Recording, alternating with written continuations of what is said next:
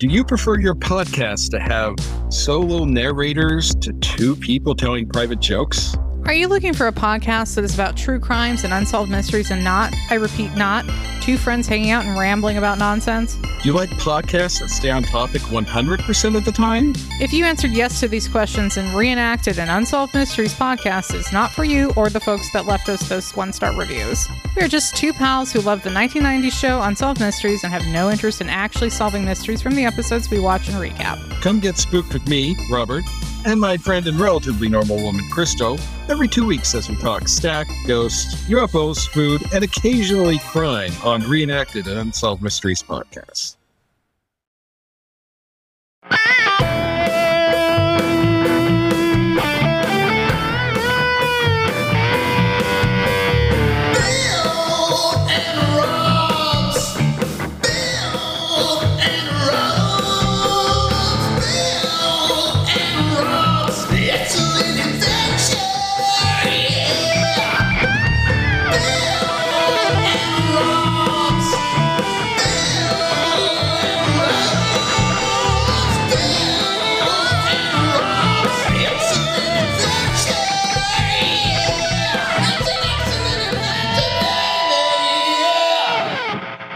Welcome to Bill and Rob's, an excellent adventure. I'm Bill Tilley. I am Rob Schulte. Oh. And I definitely stuck the R on that one because last week we talked AVP, and this week we're talking AVPR. Mm-hmm. And here's the other thing, and a lot of times people screw it up. Hey, guess what? We have screwed it up in the past, Bill. First movie, Alien versus Predator. True. This one is Aliens versus Predator : Requiem. There's so much to this title.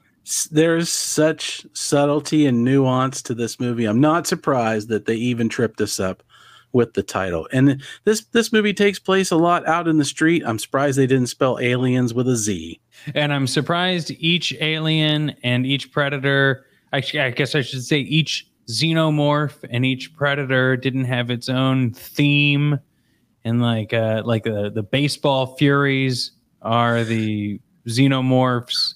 Yeah, although, because this is the second one, I was kind of hoping, since these are a couple of 80s franchises, sort of, that maybe they would have gone with more of a Aliens, Predators 2 Electric Killaroo, some kind of massacre type where they just break dance in the middle of everything, and that's how all the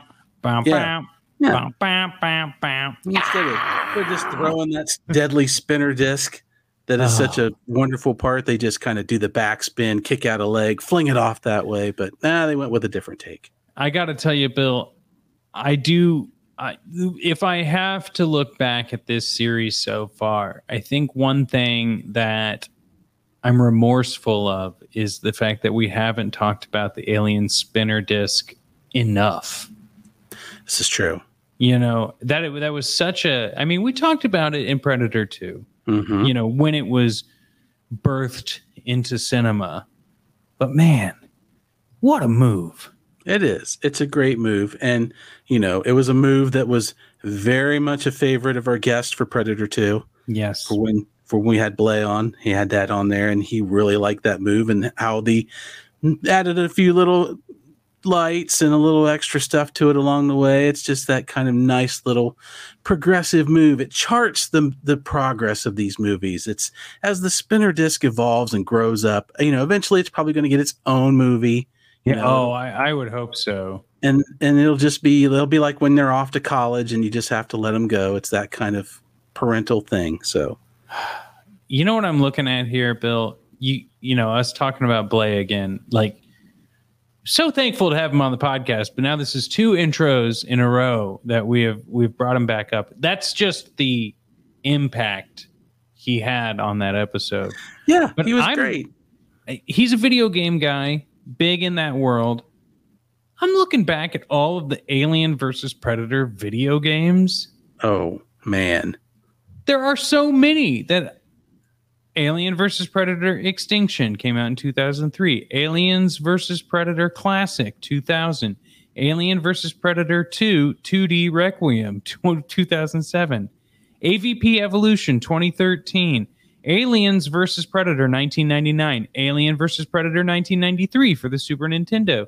Aliens vs. Predator 2 Primal Hunt 2002. Aliens vs. Predator Requiem 2007. Alien vs. Predator 1994. Alien vs. Predator The Last of His Clan 1993. Alien vs. Predator 3D 2005. Alien vs. Predator 2004.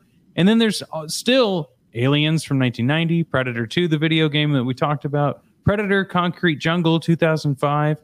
All of these games can't be that good. I'm not saying they're going to be good games, but there's just so many. Oh, well, it just goes to show you if there's an ounce of money to wring out of a franchise that somebody's going to do it. But now I'm not a big gamer, Rob. You play a lot more than I do. So I don't know. Would you call yourself a hardcore video gamer or just an experienced gamer? How would you rate? Here's the thing. I would think when you start saying hardcore gamer, those are the type of people who like throw controllers against the wall. Fair enough. And they get angry at gaming. I never really get angry at gaming. I will turn a game off when at my first sense of like raising my frustration. Like I love playing video games, but I love being able to play video games I can press pause on. And it's probably a very healthy way to be. I'm not big on it, never have been. I understand the appeal, but that's one thing. I can see making all these games because that is a technology that improves. So the better it looks, the more fun it is to play. I remember the first time I played X-Wing. It was great. By today's standards, graphics probably not that great, but I loved it. All I wanted to do was shoot TIE fighters and hear the noise. That was great.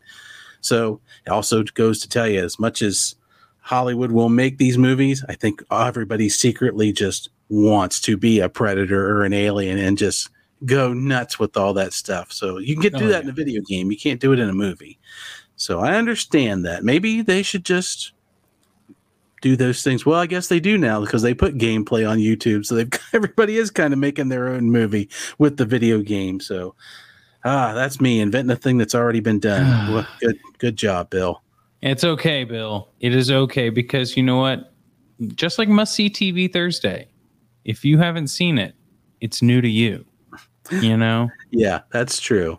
And I think on that note, Bill, maybe we should get started into today's episode. Yeah, because much like that, we must see this movie, and we did. And now it's time to talk about Aliens versus Predator Requiem.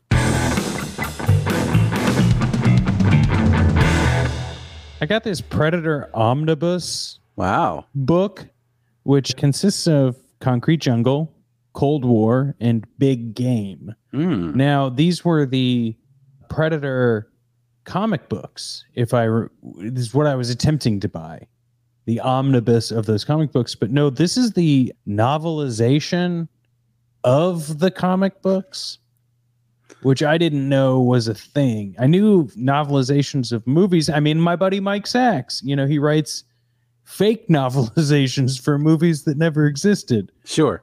But a novelization of a comic book. Is there no end to how we won't Cliff Notes down the world? This is like saying, I'm going to make this thing that you're reading anyway and take away the reason for you choosing this medium, which was the pictures and the art.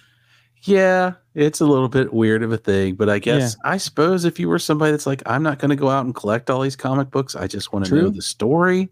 True. It's reference material. You wouldn't have to you're right. jam yourself through there. But I don't know, Rob. I think later on down the road, once I know that you're so taken with this franchise that you'll be writing your own Predator Alien fanfic / soon to be released material, that you'll need that on your desk. Well, I do have a lot to say about eggs in this app. I could talk about eggs a lot. I love to have them for breakfast. And give me that tiny little quail egg. I think eggs are making a comeback, Rob. It seems to be everywhere, that visualization. Well, and the fact that they lied to us about all that cholesterol information in the 90s. But anyway, this is not a health food podcast. Bill, And today we are watching Aliens versus Predator, Requiem. Would you like to get into the mission briefing and let everyone know what this film is about? I think I have the encryption codes to unlock the omnibus material right here. Typing them in. All right. It's on screen. It's come up in green type. Oh, yes. As it always does. Red hieroglyphics. And we're taking our material from the most trusted sources, the back of the video box. Of course. So, and to be clear, Aliens, plural, versus Predator, this title is not a lie. Requiem. After a horrifying Predalien crash lands near a small Colorado town, killing everyone it encounters and producing countless alien offspring, a lone predator arrives to clean up the infestation. Soon, it's an all-out battle to the death with no rules, no mercy, and hundreds of innocent people caught in the crossfire. As the creature carnage continues, a handful of human survivors attempt a daring escape, but the U.S. government may be hatching a deadly plan of its own. Ellipses. Crossfire. It is. And you'll get caught up in the... It's awesome. And if you happen to see this poster around, the tagline for this movie, I think wonderful seasonal marketing, won't carry you through the year, but this movie came out at Christmas time, and the tagline is, "This Christmas, there will be no peace on earth." You have to say it in that voice, too. There's just no other way to do it. I miss Movie Guy. I miss the old style of trailers and those things, and I miss seeing movie posters. So that always makes me laugh. I think it would have been a great job to just be tagline guy. Oh, that would be great. You know, I was very happy. I don't see this much, or maybe I'm just watching the wrong things, but I saw a promo for something that's going to be on Apple TV Plus, and at the end of the movie, it was like, available in theaters or on Apple TV Plus or whatever it was, but it was like, oh man, I remember hearing like when and where you could see something. That's great. Or like, sure. This Christmas, you know? Yeah. An old time. Yep. It was a good time. Now on home video for the very first time. Yes. Okay. And before we get into the film though, Bill, that does remind me of when they tried to advertise for DVDs on a VHS tape. Mm-hmm. And it would just be like explosions and helicopters and like the volume would be louder. And you just be like, experience the performance. And it's like, there is in no way I can experience the performance in what you're doing here. Yeah. The crib sheet, I think, for those events just said explosions, loud type, and then movie ad. Just tack it in there. It was great. Oh, man. As we said, this movie is a sequel to last week's with a title that's slightly different, which makes more sense for the movie, I guess. But, Bill, do you have any military intelligence? Cracking open the yellow manila folder right now.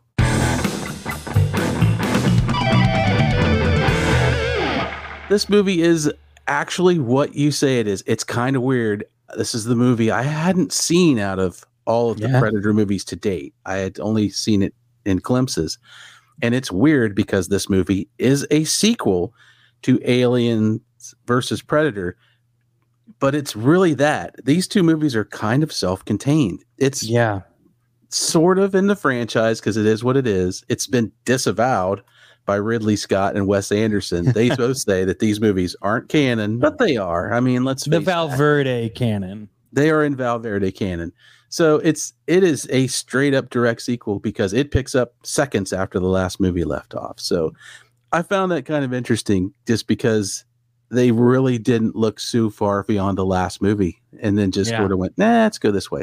What I found out about this movie was potential callbacks were interesting. Apparently Danny Glover was considered. They wanted to get him back as a retired police officer. Harrigan. That didn't go anywhere, but that would have been an interesting twist. They wanted to get Bill Paxton in this movie to give him the hat trick on these movies. He was apparently supposed to originally be the diner chef in this movie, but scheduling problems came up. And the big one, which I think would have been neat, is the Adam Baldwin character from Predator 2 was supposed to be the military colonel. Oh, wow. Who's the main military antagonist in this movie, but scheduling conflicts kept him out of this movie. Now that would have been something. That would have been something, especially because this movie's a little weird. The Strauss brothers, the directors of this movie, intentionally went opposite direction of AVP. They didn't want any of their styling choices. That movie was very steady, well lit. This movie, very dark. I'm sure, Rob, at some point you yelled out the words relic.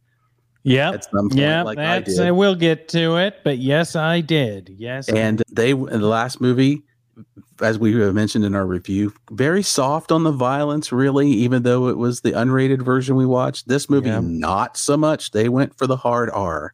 And very, very hard R. I think they got it, but they didn't really get it as well as they could have. And oh my God, tell me about it. We'll get into that too later on. So yeah, that's pretty much my gist. This movie is it's not the Easter egg fest that Alien versus Predator is, but it's an interesting watch.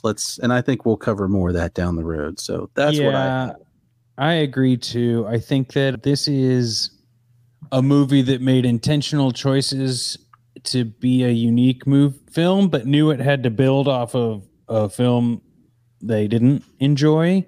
Right. In terms it suffers from that whole canon problem of the minute you try to hitch your film to some other piece of media, franchise, or a specific film, your hands are a little bit tied. And sometimes trying to untie that knot makes new knots, to the point where, little behind the pod viewers, this is the first review where I'm drinking while I do it. So this movie caused me to have to break out the tequila to talk about it again. Yeah, I completely understand. I had to have a big old Sapporo while I was watching. I think specifically, if I want to point something out, I do think it's funny that the predator that starts hunting the hybrid predator alien is named Wolf, after the Pulp Fiction character. And I think that might be the most depth any character has in this film. Hard agree. And behind the scenes, the Predator alien hybrid was referred to as Chet. And that just evokes a whole other experience with me. Did you have any minute pieces of detail that jumped out at you? Not really. For all intents and purposes, it's very cut and dry with what it's trying to do. But its tones really were so on the nose, because I love the beginning. I'll say that, because my big complaint with the last movie was it's the monster movie problem. You had some cool monsters and you want to watch them fight, with a completely unnecessary human story in there. And for the first 10 minutes of this film, they get right into it, and then it took a turn. Well, I thought that it was going to keep a certain pace with how much it started, and then it changed settings dramatically. Once I realized oh, this is where the movie takes place, in Colorado. Okay, that'll be cool to see a predator in the jungle of in the United States. And that would be fun. But then it was well, I need to know more information about the Chet character here, this predator alien hybrid. What is going on? And yeah, the movie suffers from being incredibly dark again, and we're not the only ones who say it. I was watching a review, The Kill Count, on YouTube, and he was like, I have to actually just put a filter over this so I can show you specifically what I'm talking about in this scene. I know that movies can look better in theaters, like you said on Relic, and I believe it, but I don't necessarily believe that this one was any better in theaters. I don't it was actively hurting my old eyes. Well, it really got me irritated at some point, because as the movie progressed, once again, I'm I'm not enjoying the human story. So I'm going to focus Which one? Yeah, there's that. Maybe we get to that in debriefing. Yeah, we'll get to that. But as it went along, so I'm all right, I want to focus on the alien stuff, and you can't see it.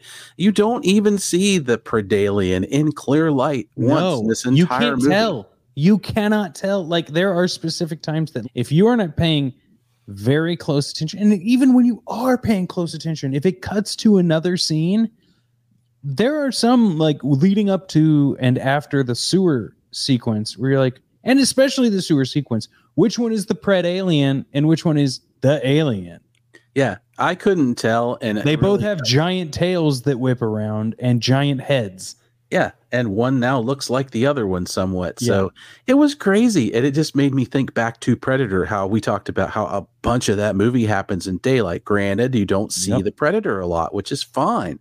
Yeah. But when you do see it, you see what you're up against. And this movie buried that lead so deep that it never came out of it. And I just don't know if they got lost in the idea of what they were trying to do with the noir, or as films are shot out of sequence and things are done at different times, but it's this whole movie takes place in the dark. And it's a shame because how do you be a filmmaker, Bill, and like not even think about exactly what you just said? Oh yeah, the first movie is all daytime. Even just that doesn't click with you and be like, oh, our movie is entirely at night or dawn. I don't know, because the design and the setup of the monster is a big thing. That's what you showed up here for. All the stories about Jaws, all this, like all of these things where less is more. Yeah, and Jaws has the thing going for it where once you realize it's a giant shark, I mean, we all know what a shark looks like. It's okay. Yeah, true. The size of the shark is when it finally shows up is what scares. But now we're several sequels. We know what an alien looks like. We know what a predator looks like. I don't know why you're hiding this from us, because you're not helping anything. You've made a choice that you want to be known for. You want to purposely go against the last movie. And like, that should not be your big decision about how your movie's made. What it doesn't look like is not a reason to do it. What it does look like is a reason to do it. And I don't like the way the Strauss brothers shot this. And once I watched their interview, I found one on YouTube from the DVD extra. Oh yeah. They were just in love with the effects. They didn't say anything about the movie. And that told me a lot. Yeah. Well, let's tell our audience a lot about the score and the sound of this film in our section called Settle the Score.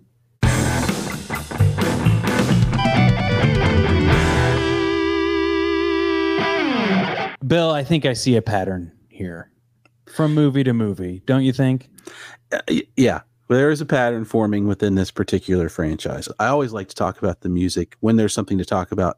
Yep. My new hope for this franchise is that something happens that causes me to not be talking about it the way I'm about to talk about it. Sure. That would be nice. But yeah, the score, once again, I wrote down serviceable, but unremarkable. It doesn't do a lot of pulls from the old films. It does a better job of it than AVP, sure, which I did like. I can see that. And Brian Taylor, the composer for this film, did a lot of fun movies. He did Rambo 4. He worked on a movie I personally love, Bubba Hotep.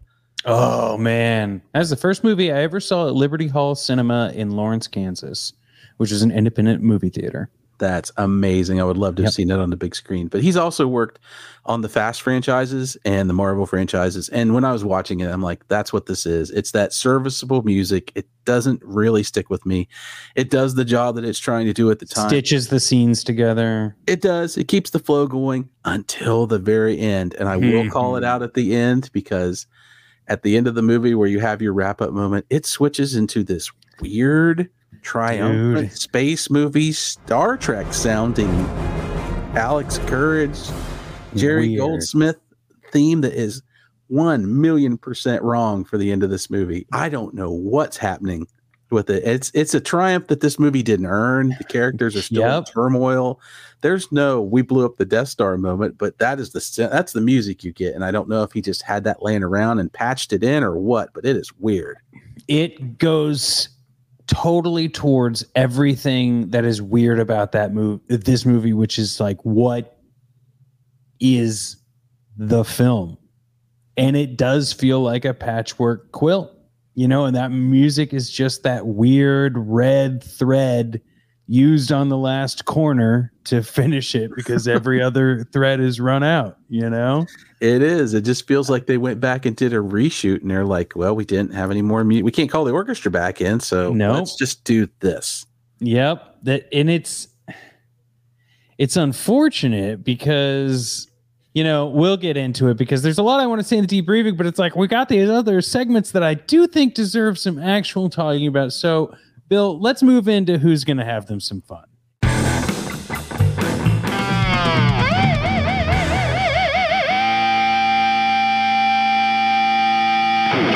There is a little bit of fun in this movie, but the main fun was had esoterically outside the movie, because I watched this movie with my fiance, and about halfway in, we remarked that we didn't know anybody's name.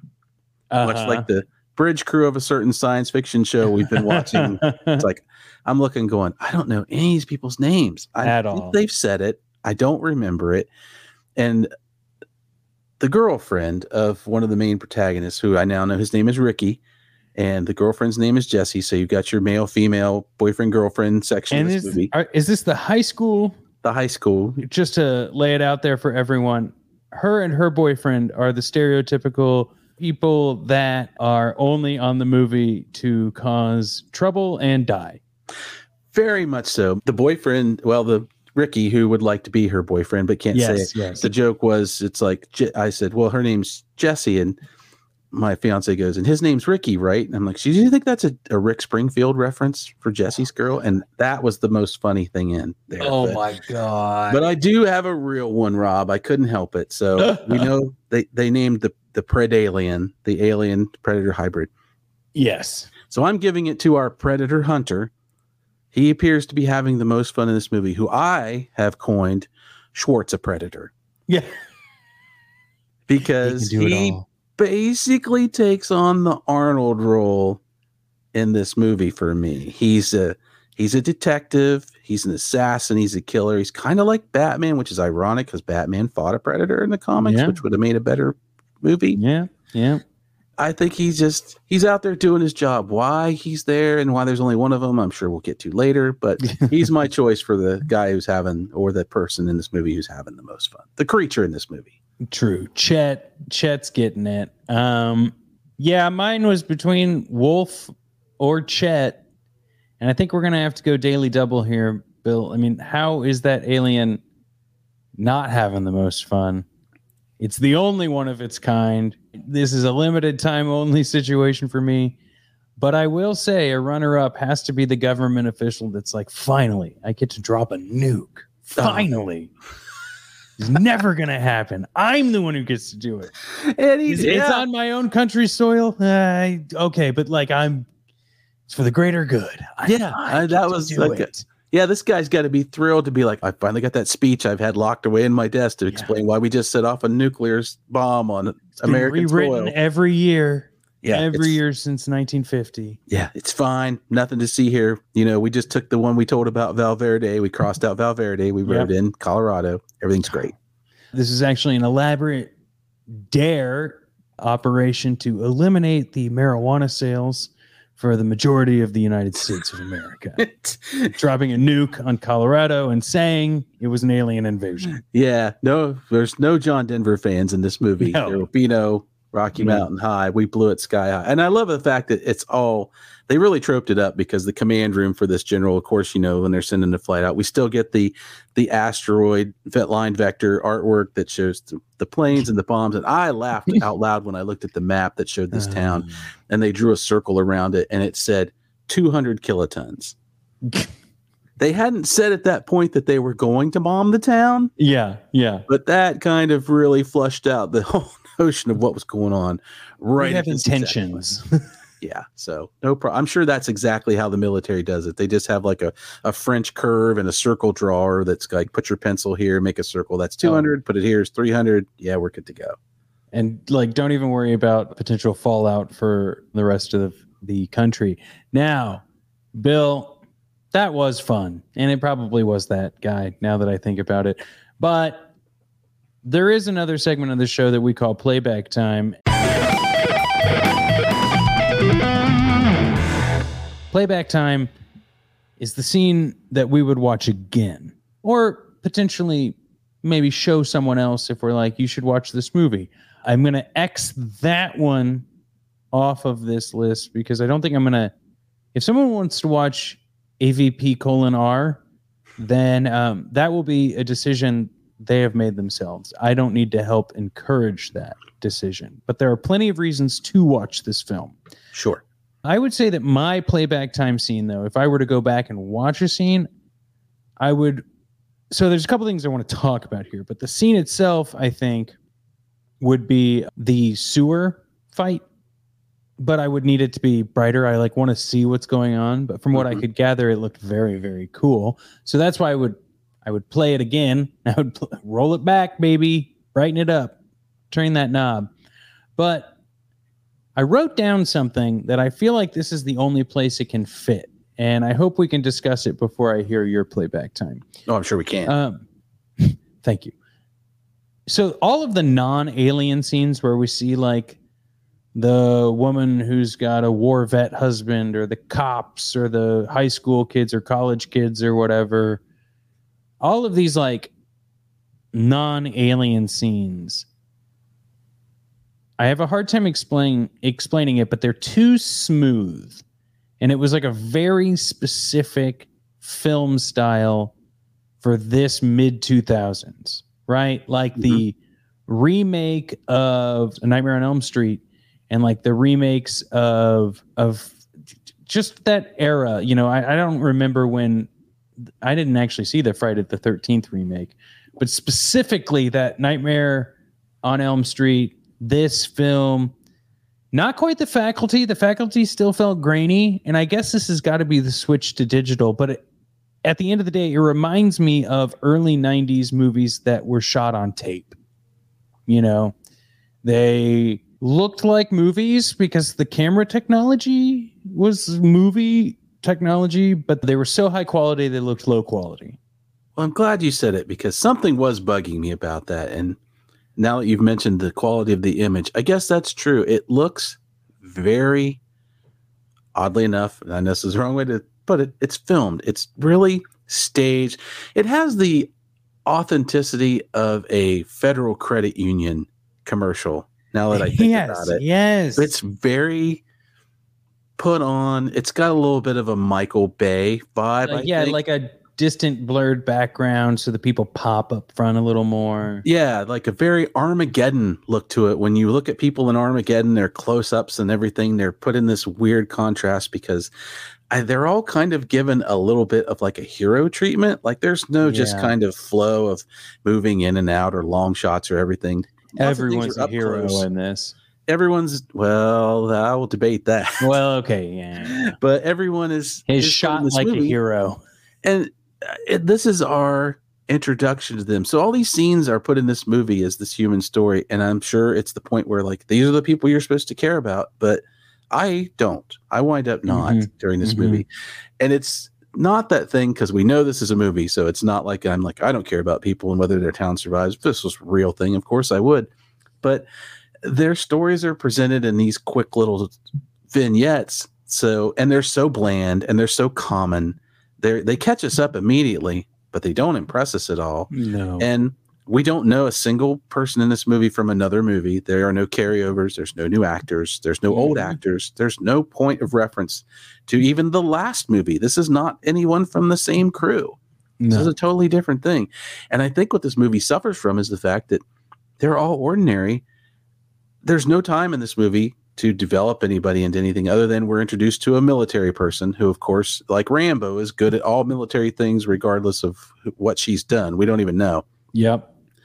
And it's just weird. It pumps you straight in, and it's like, this is another sign to me of like, if you can do this, you didn't need it. You didn't need this part. And it really makes me feel like, and I'm going to throw this out here in this segment because we're talking about these people, Rob. Reimagine this movie. I'm going to change one thing about it. Same thing, same beginning, same alien stuff, same ship crash, Colorado, but instead of this weird little small town with ordinary people, crashes in a survivalist camp. Ooh. And this thing goes full. So they're like living off the land. Yeah. Sort of. Yeah. Ooh. With some interesting people and a group of people who are already, you get on the outskirts of culture and society and like play by their own rules. Yeah. And they thought, the government coming was going to be the worst thing ever. They were wrong. And that's your tag. And that I think really would have been something where I would have been more interested in learning a little bit about these people as they go along versus all their interpersonal stuff and their family problems. It's like, this is not these are not the movies to solve these things in. That doesn't make me care about you. So it was a bummer. Yeah. But you're right that it really It really hit me hard that just like now that I realize what you've said, that the film style made me care even less about what was going on. No, it's true. The characters aren't authentic, and then to see them in inauthentic surroundings is just like my phone is begging me to grab it, like just this is more entertaining. Yeah, and it really and I got to throw one more thing in there because you mentioned it, the sewer scene. I have a question. Yeah. Rob, Ricky, the guy who gets his keys throws down the sewer, he's driving like a 1972 GMC pickup truck, which I've owned these cars. You can have keys made at any Ace Hardware. Yep. He goes back with his brother in the middle of the night to go get his keys out of this giant sewer. Would you do that? Why doesn't this guy have another set of keys? No, he's got it's so stupid. Bill, what's your playback time? I had to think about it, and mine is not deep at all. It was just a wild moment. It's when Jessie, the girlfriend of Ricky, yes, her death by predator shuriken while attempting to run through the hospital. Accidental death. He doesn't mean to kill her, but she's running through a hall on the other side of a fight, and he launches that big metal shuriken, which I still say is a tribute to Aaron Playhart because he loves the big metal predator shuriken. Yep. That's for you, Aaron. Goes through the wall and just lifts her up off the floor and pins her to it. And she is our first real main character death. We lose some side antagonists along the way, but she's the first one to go, and she goes out spectacularly. So man. I got to give them credit for that one. They took her off the board in a way that made me rewind the movie and watch it again and go, did that just happen? That wasn't just some night nurse going through there that got left behind. Nope. And probably good to get out now. Rather die by shuriken than acid blood. Now, or to have to watch this movie again. Hey, yeah, and speaking of bleeding to death.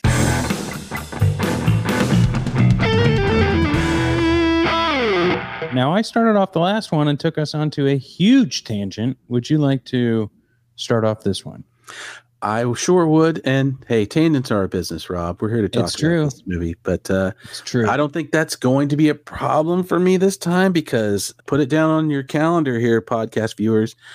My answer is what death made an impact? None. I have none written down. I'm like, I cared about no one in this movie. And that includes the aliens and the predators because they don't give me anything to work with on this movie.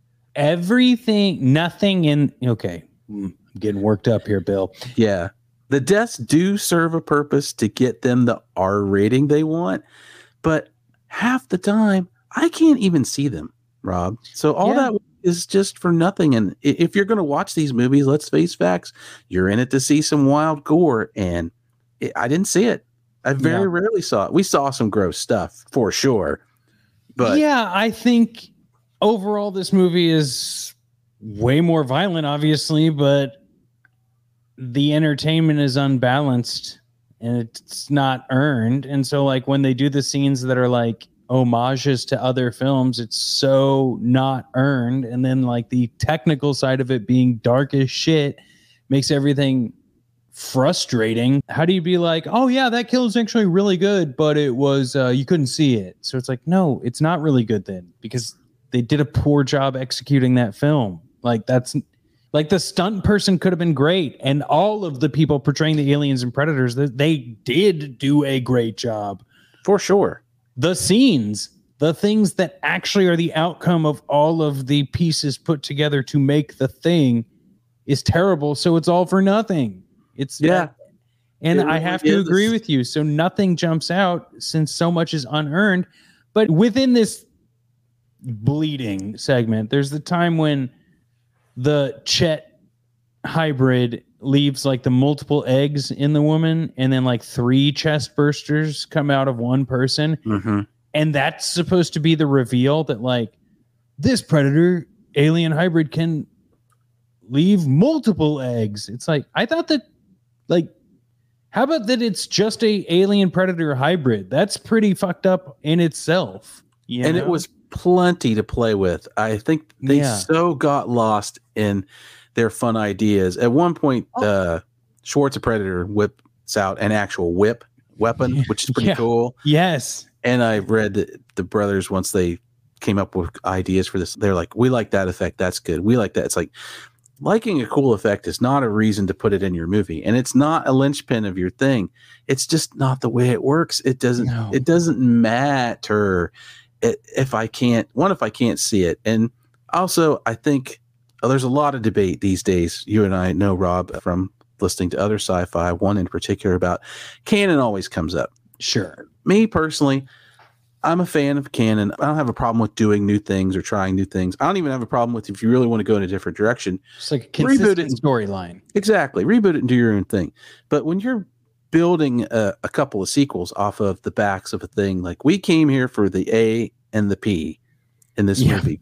And when you make a drastic change out of nowhere, those of us who've seen this before, it just throws me for a loop. I'm like, where is this coming from? This was never a thing before. And it just because it looks like the other thing it shot out of, why does it have this new ability? I'm like, this movie it kind of makes me think of the inventory bag on a video game, which is infinitesimally large. You can carry anything in it you want, even though your character on screen still runs around with a fanny pack on. Yep.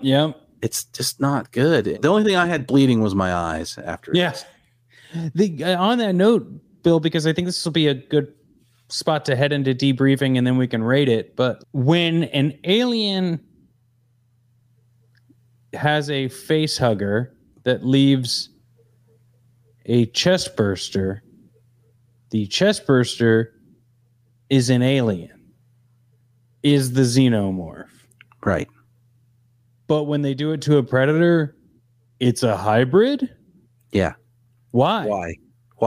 And why wasn't this part of the last movie? Like none of those predators went down in the first movie and they didn't know about this? This never happened before? It Why? just uniquely happened to one predator for some reason. I haven't seen Prometheus or any of the prequels to Alien, where I have seen the scene where like a xenomorph skin goes over a human. So that leads me to believe humans created xenomorphs, which then did the yada, yada, yada, yada, yada. I don't need to know. Still doesn't matter in this film why an alien chestburster out of a predator makes a hybrid alien predator. No, it doesn't. And I think it would be a good stopgap for sequels if you're looking at your movie and you're thinking, look, we've seen that and I don't have anywhere to go with it, so I need to invent something else to put on there. That means you don't need to do it. Yep. So go do something else that looks kind of like the thing you're doing and invent your own new universe. And I would probably be cool with it because I don't know that universe. And I don't mind looking at other things where I like, oh, I see that's influenced by Alien. Then that's cool or not cool based on its own merit. But if your thing is like, we have to make this movie and we have to do something new. Well, why do you have to do something new? Why can't you just do something in that universe that's different, in a different story or a different place that's cool within? Ding, ding, ding. Make me enjoy it. And instead, we got to just keep reinventing the story. And that just leads to a big old mess of confusion. And you know what it's, Rob. We both work on the corporate side of things. You love it when you go into a meeting and there's 5 new faces you haven't seen. And you're like, oh. I agree with you. I think that this is difficult because it's still fun. I still like watching these films. Agreed. And I still love the knowledge gathered, yada, yada, yada. But like, I don't understand how a film can be made that's this dark. What is going on? Who did this? And why are there so many stories? Like, how did this get so fucked up? Because the original script of this movie could not have been like, and then we meet these people, and then we meet these people, and then we meet these people. But don't forget about the cop, and don't forget about the ex-con, and don't forget about this. Oh, but also there's an alien predator hybrid that's being hunted by both one predator and a group of aliens. And it's like, who sat there in the table and said, oh yeah, green light that. And then to also have it be dark as shit. Come on. I don't know how they physically filmed it. I don't know. They just leave the lighting at home. I guess they save money because there's no rigs up. We need to late fees this. What are we rating it?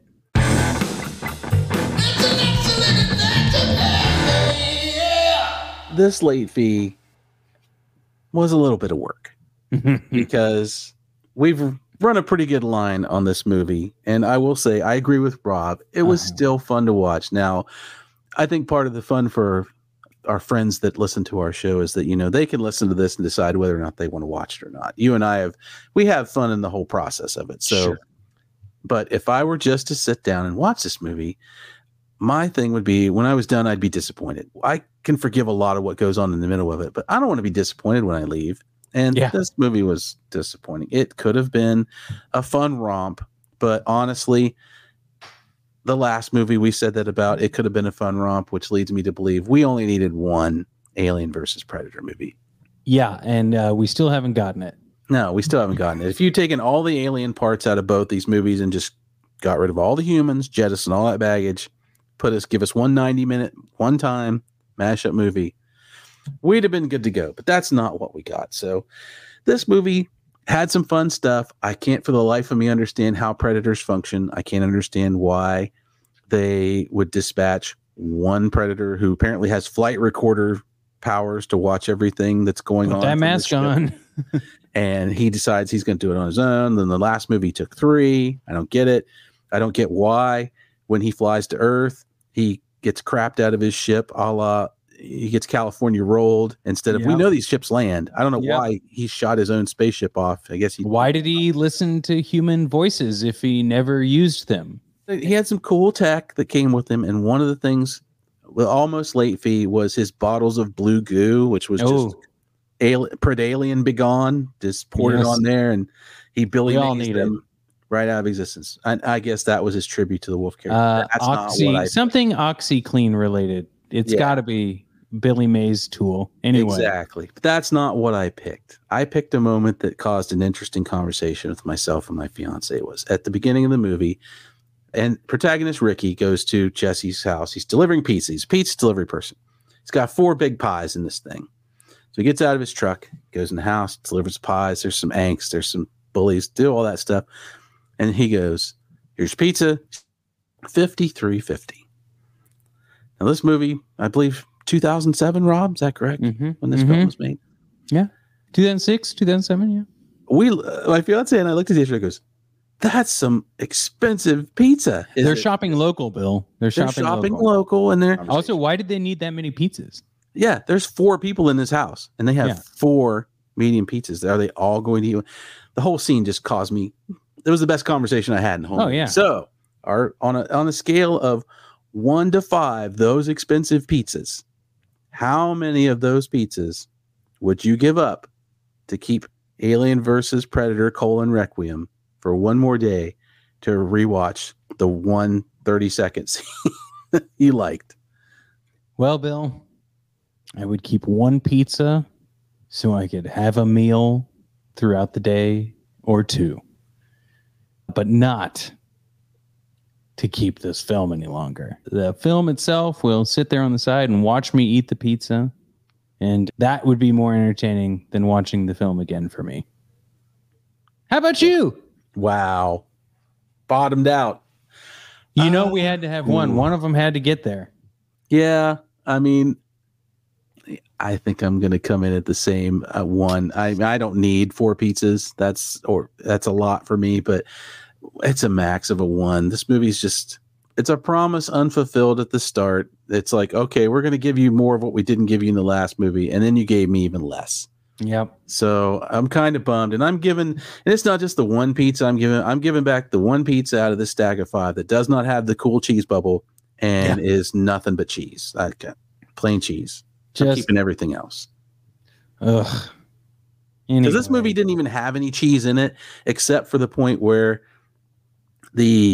Ricky's brother, who once again name it says escaped me, the bad boy of the film, who I guess would be the hero of the film because he's the oldest.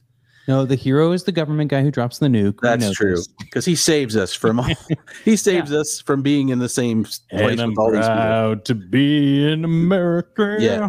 Hey, if Lee Greenwood had shown up in this movie, that would have saved it. But he's going to self-sacrifice, and of course, they go to the roof to get into the helicopter to leave the hospital. And what does he say, Rob? He gives the line. He says, "Get to the chopper." And at that point, I screamed at my television, "How dare you, movie? How dare you?" That is the worst. Don't.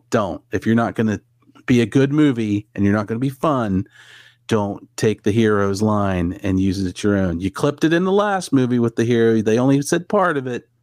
No. Bad movie. It's like I said earlier, too much unearned stuff. Yeah. Like it's not cool. Yeah. But you know what is cool?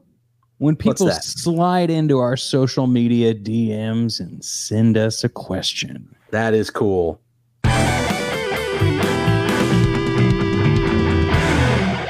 And we like to call it Going Dutch because we've given you this whole episode and now you're giving us a question and we'll be giving it back. You get it. Today's question comes from, well, before I should even say this, we have an Instagram, we have a Twitter, we have ways to contact us. So contact us and ask us a question. We're going to be doing more series and we will announce that at the end of this series, but that's a few more episodes away. Bill, today's question comes from Clayton in Florida. Well, hello, Clayton from Florida. Yeah, hope you're staying cool out there. Yeah. Now, there's a caveat at the beginning of this message, and it goes, to be answered after watching Aliens versus Predator, Requiem. Ah. Okay, so I have slotted it into today's episode. Hi, y'all. Big fan of Uxbridge Shimoda podcasts. So, of course, I would come over and listen to you guys here on Pumpkin Spice Podcasts. This is me pausing to say thank you. Bill, would you like to explain Uxbridge Shimoda Podcasts? Uxbridge Shimoda is the company that produces the podcasts The Greatest Generation and The Greatest Discovery on the Maximum Fun Network and all your podcatchers. They're run by Adam Pranica and Ben Harrison, friends of ours, co-workers of mine, former co-workers of Rob's, good guys. They review old and new Star Trek in a comedic and really fun way. And it's a great organization, great group of people, and just a lot of fun, which is what Rob and I are doing here. The main goal, have a lot of fun. So if you like that kind of stuff, head over there and check them out. You can also a place you can find me. I'm their social media director for Twitter and Instagram. So if you message them, you message me. So that's what that is. And so Clayton has this to say. I noticed that this movie has a colon in the title. How do you feel about that? And I think Clayton is alluding to Adam Pranica's theory of any movie that has a colon in the title should be approached with caution. Because you don't know if that colon is because you're telling a grand tale that is epic and a lot of thought has been put into it, or it's a grand tale that cannot be achieved by any filmmaker at all. And I definitely think it is more on that side. When you see a colon, they will not be able to make the movie as epic as that colon is. And this movie is an epic colon film. Yeah. How about you, Bill? Yeah, I believe all colons, regardless of any kind of status, should be approached with caution, but especially movies. I come from a time where if you want to slap a 2 on it or a 3 on it, that's fine. But I think when you've gone to that level of we're going to put a colon, and that's your way of putting your own mark on the franchise, well, guess what? The franchise was here before you got here. So if you're a fan and you want to play in that franchise and give us something fun to watch, that's great. But you're basically telling us that much like what comes after the colon, my stuff is tacked on. And that's never the best. I just don't have a good time with those situations. So yeah. I definitely approach all things, especially movies that have a colon in them, with some trepidation. So be ready. And if you'd like to challenge that theory, I encourage you to watch the film USS Indianapolis, Men of Courage with Nicolas Cage. You'll get a couple of half bobs and enjoy it.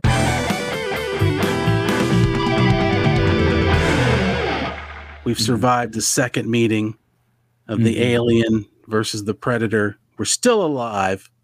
We're that uncanny set of characters in the movie that everybody probably pegged for dead the minute we came on screen, but yet still there when the smoke clears and the choppas land.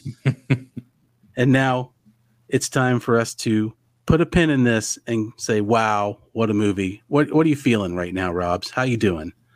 Wow, what a movie. Says it all. Good night, everybody. I love a sci-fi horror film with so much flannel. It's great. I love when a movie is desperate to be when a sequel is desperate to be better than the first because they know the first wasn't as good as it could have been. I've said my thoughts in the episode itself. It is what it is.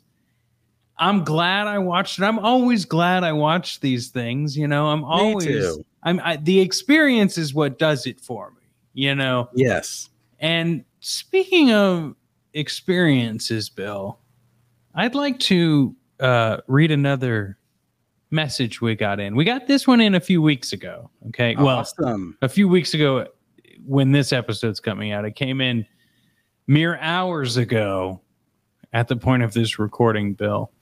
And this one comes from Katie.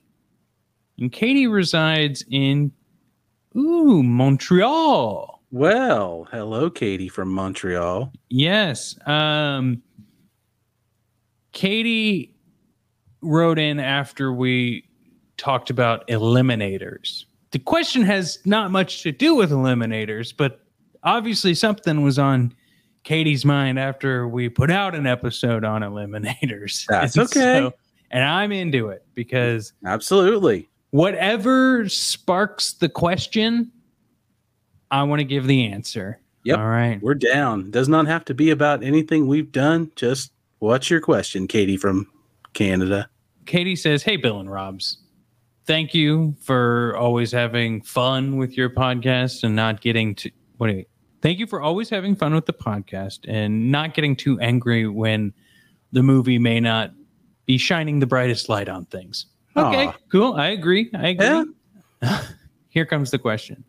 Have you all ever considered watching any fantasy films? And Katie preferences this is like Lord of the Rings or that type of stuff. Okay. Mm-hmm. Well, it's interesting, Bill, because I really like the Lord of the Rings, but I've only recently started partaking in the reading of Lord of the Rings. Wow.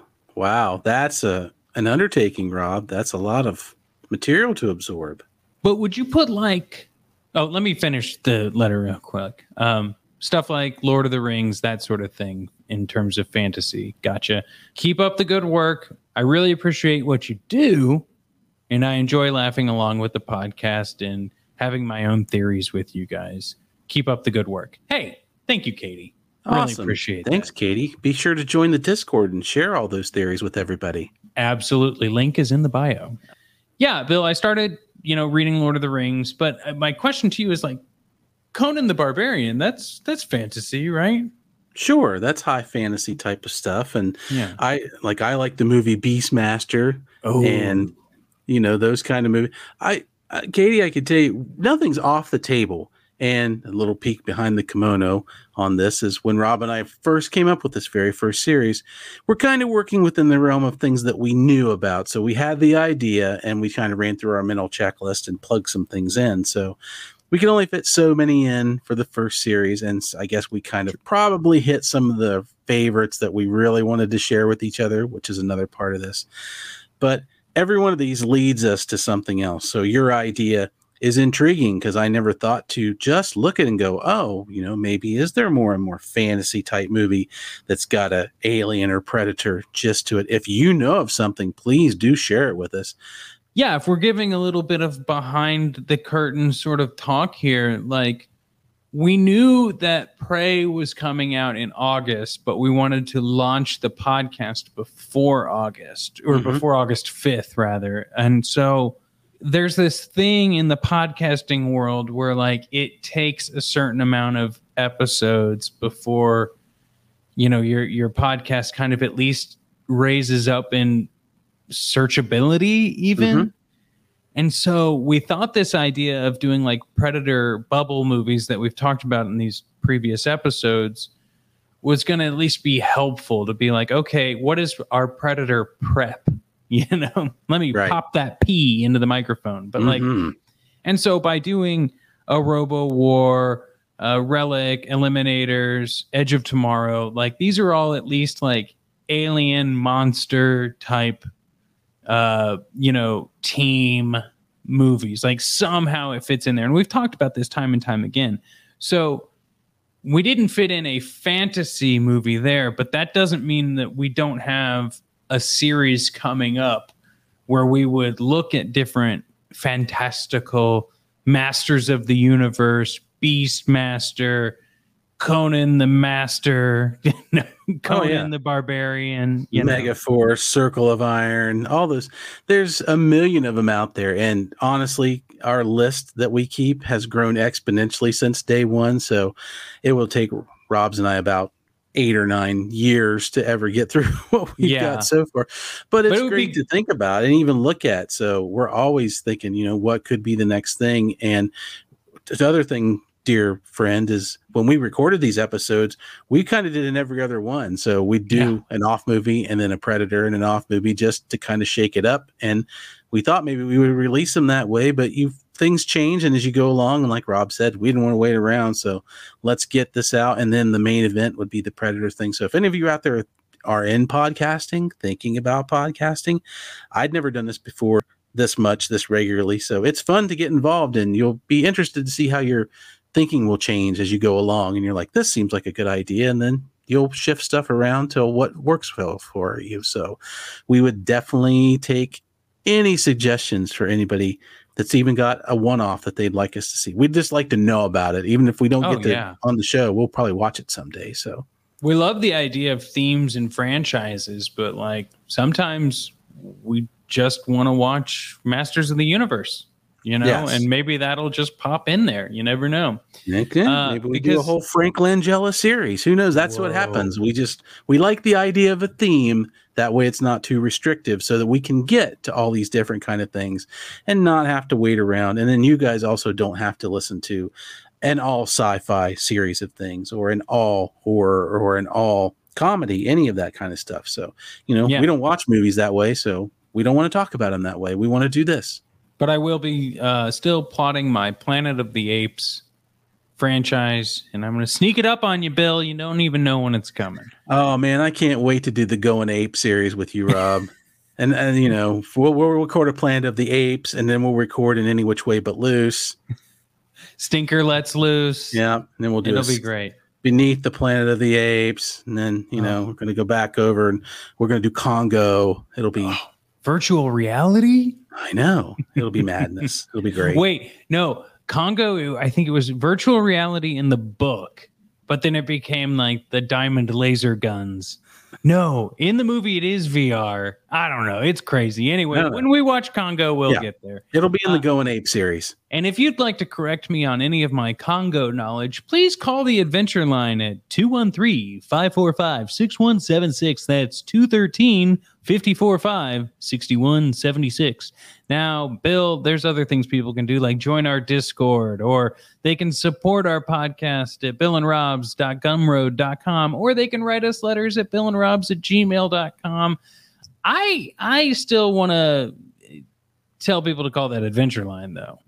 The Adventure Line is worth it, everybody, because what you don't know is the Adventure Line is located downtown on top of a hospital that has been destroyed. But yet, when that phone rings, and it's an actual rotary phone with one button that has to be picked up by a human, when it does ring, Rob starts at one end of the roof and I start at the other end of the roof. And then we charge forward just like the Predator and the Alien. And then we fight for supremacy over who gets to answer that phone. And we do that every time you call. It's not tough. We enjoy doing it.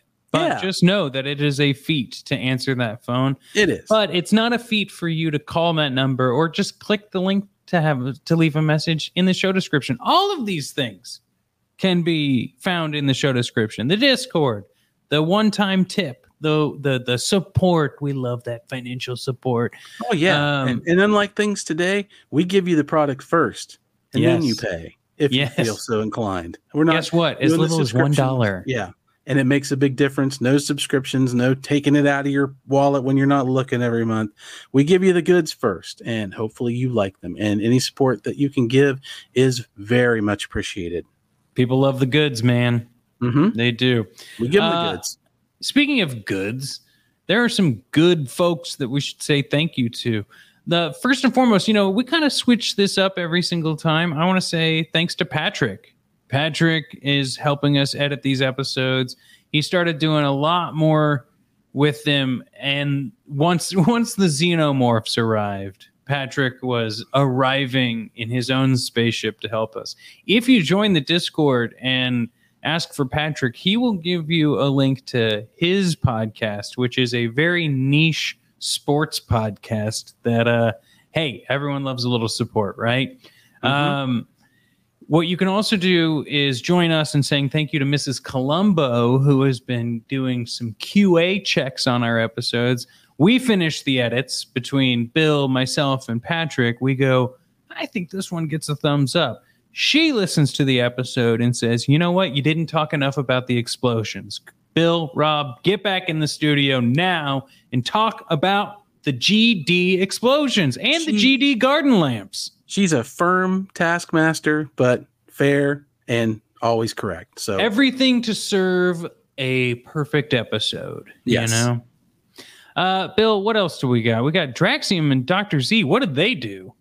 Well, they came out of their spaceship with some rockin' extraterrestrial tunes that put the stamp on this show that you and I do. They do our theme music. They do our interstitials. It's great. They did a great job. All I wanted was for that to rock, and they came through in spades. And please go check out their Bandcamps. Links are in the description. Check out their other stuff. They're great. So just give them a listen. Oh, yeah. I imagine Draxium and Dr. Z jamming into eternity on whatever spaceship is on every single Boston album. Yeah, that would be amazing. I think that's exactly the kind of heavy metal animation we need when eventually we do a live show in 2028 and we have them on stage. That's how we'll do it. I agree. Final thank you goes to Jonathan, who did our podcast art. It's just better and better every time I look at it. And I'm not going to do this, but if we're like, I think we need to add another character in this Looney Tunes circle, he'd do it. But I'm waiting for that for the very special ask. You can't just be willy-nilly, No, we respect him too much for that. And he's put his stamp on the show. He's give us our look, and I want that look to live for a long, long time. So thank you very much for that art. It's amazing.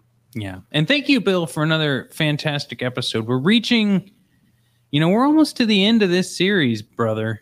Of season 1, as it were. What, 2 more episodes? And correct me if I'm wrong, but and Bill, the end of this episode marks, the release of this episode marks the day I am flying to your neck of the woods.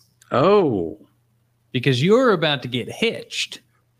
And let me tell you, I am so glad that we have worked ahead so far on these episodes, because after AVPR, we've got the P, and then we've got P's. Everyone gets it. We know what we're talking about here. And you're on what we're calling wedding sabbatical after that, because you need a couple weeks to friggin' breathe. Yeah, we're going to kind of do the Bourne thing where I'll tap out for a little bit and then somebody will come in. Although they won't be, Rob's not going to call them Bill. They're not going to go by my name. We'll see what happens. We've got 2 more episodes before we're even close to that. But what I do want to entice the folks with is that there's some fun surprises coming once we finish the Predator series and before we start the next series. Yep, the series is racing towards an end. I'm racing towards getting married. Rob's is racing towards Ohio. I'm not sure how this is. This is going to be quite the collision of things coming together at one point. So it's going to be epic. Set your watches, everyone, because it's happening. Anyway, Bill, we've got another episode next week with the Predator, the one and only Predator. How can it be any different than the movie that's just titled Predator? I guess we'll find out next week, and I'll see you then, buddy. All right. See you, Robs.